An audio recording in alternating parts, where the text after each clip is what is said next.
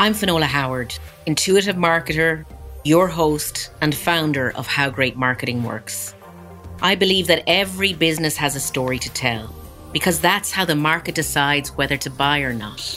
And your story has to resonate with who you are and with the people you want to serve. And this podcast is about helping you reach the market in a way that feels right to you. So if you're an entrepreneur with a dream you want to make real, then this is the podcast for you, because great marketing is your truth shared. In this episode, I'm exploring another area I'm really passionate about, and that is customers. I'm sad to say that in over 25 plus years of marketing, I've yet to meet a business who knows their customers well enough. And in this episode of Your Truth Shared, I'm going to show you why you should get up close and personal with your customers. I hope you enjoy. You've heard my other passion pieces around purpose, mission, vision.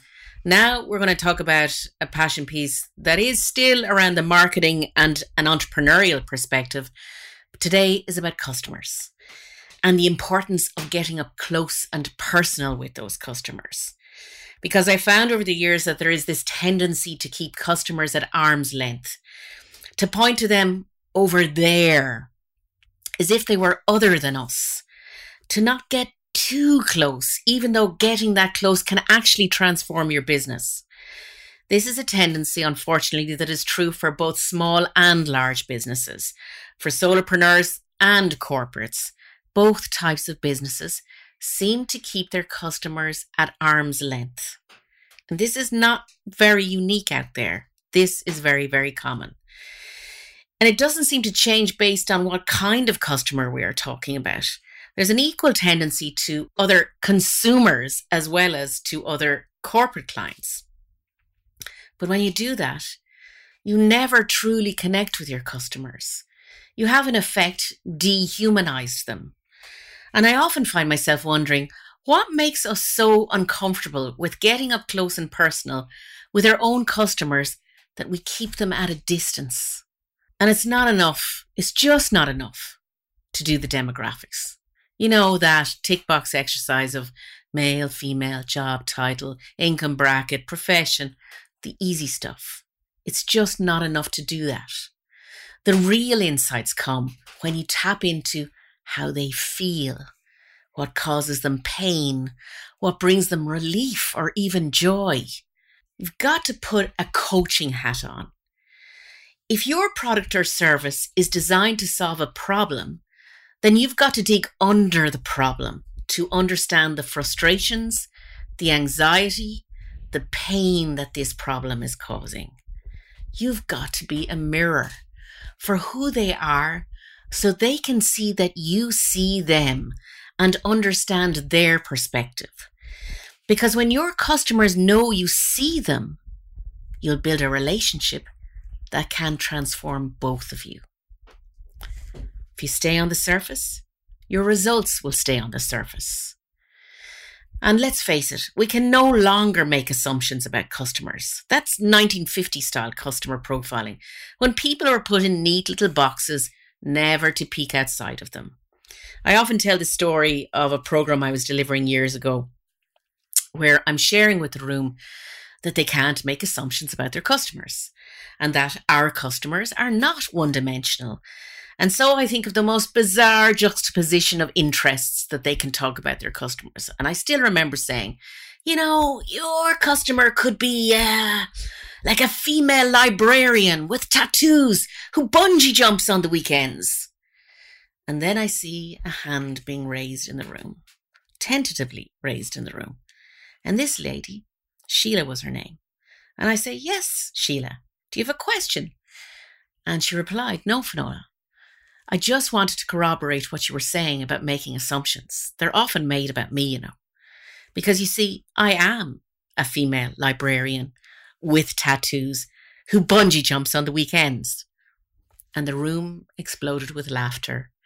And I was suitably chastened, and I've never forgot it. So you see, when we stop making assumptions, we end up discovering something new about our customers, something that will deepen our relationship with them and open the door to finding out more. And that's what we want, you see. A way to open the door to find out more. And when we find out more, we can serve them better. So where do we start, I hear you say? And I'm just like, start with the obvious and then just dig. You can actually start with those demographics, but you can't stop there. You keep digging until you get to how they feel, how they speak about their pain point, not how you translate that into your language. Because the minute you start translating what they feel into language that makes you feel comfortable, you've lost. You need their frustrations and anxieties expressed in their words. And they need to know you hear them. They don't want to be put into your nice, neat little box of assumptions about them. Give him or her a name. Now, I'm being deliberate by saying him or her. It's never them. Well, in fact, sometimes it is them these days, isn't it? And I think back to the episode that we did with Thor A. Rain. So give him or her or them a name. Just not the them that is a large group of people, the them that is their identity. So yes, we want to target more than one person. But the minute you say the collective them, you've othered your customer and you'll never get deep enough. And start to explore what a typical day is like for him or her or them. What does he or she or them face during the day? Face during the course of their day? What are the highs and the lows? And pay attention to the stuck points. Describe what happens. How do they feel? What do they want their world to look like instead of what it looks like now? What does transformation look like? And can you take them there? Let me give you an example from my own business and from my own programs. I want you to meet the real Marie. She's one of my favorite customers, and I'd like you to meet her. So, Marie is an expert in her space. She's an entrepreneur who is really good at what she does. She knows she's making a difference to her clients, and she makes a good living doing it. But she knows she has the potential for more. Perhaps something great, but she's never unlocked it. She doesn't feel like she's gotten the success that she's capable of, but she's ready for it now. She does feel like she's running out of time, and she's tired of being in that stuck place for so long. She's tired of people overtaking her, and she wants to make her mark, yet she feels anonymous. She knows she needs to get out there to market herself more, but she cringes at the thought. Everyone out there sounds the same, and she doesn't quite know how she's different. She knows she is, but she doesn't know how to articulate it in a way that it lands with her customers. If she has to market herself, she wants it to feel like her. She also wants it to deliver results. The stuff she's tried before hasn't worked, even though she's doing everything right as far as she can see. She's overwhelmed by it all, and it always feels like it's never ending. Her transformation. She wants to move from knowing she was meant for more to seeing the dream for her business being realized. She wants to move from anonymity to owning her space.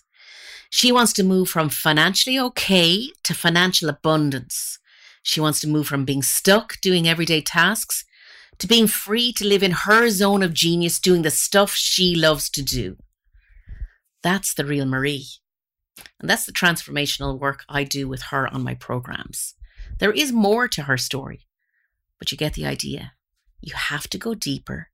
And the deeper you dig, the better you can serve them and deliver on the transformation they seek and, in my opinion, that they deserve.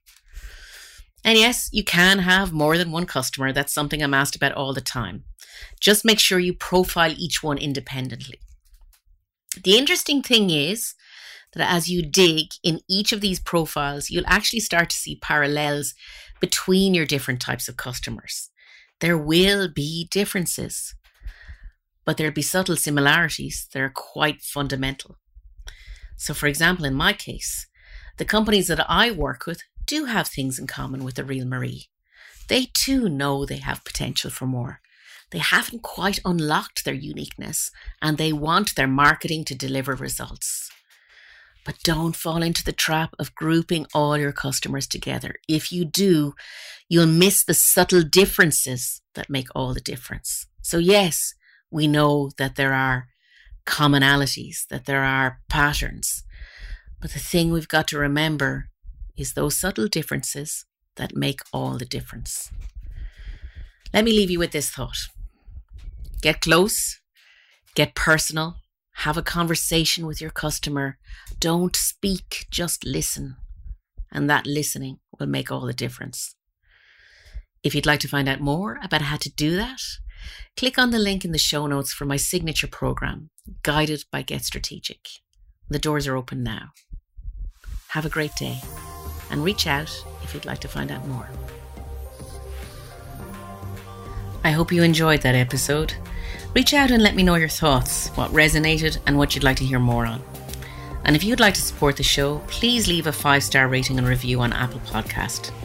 It truly does help people find it. And we'll be back as usual next week. And until then, take care.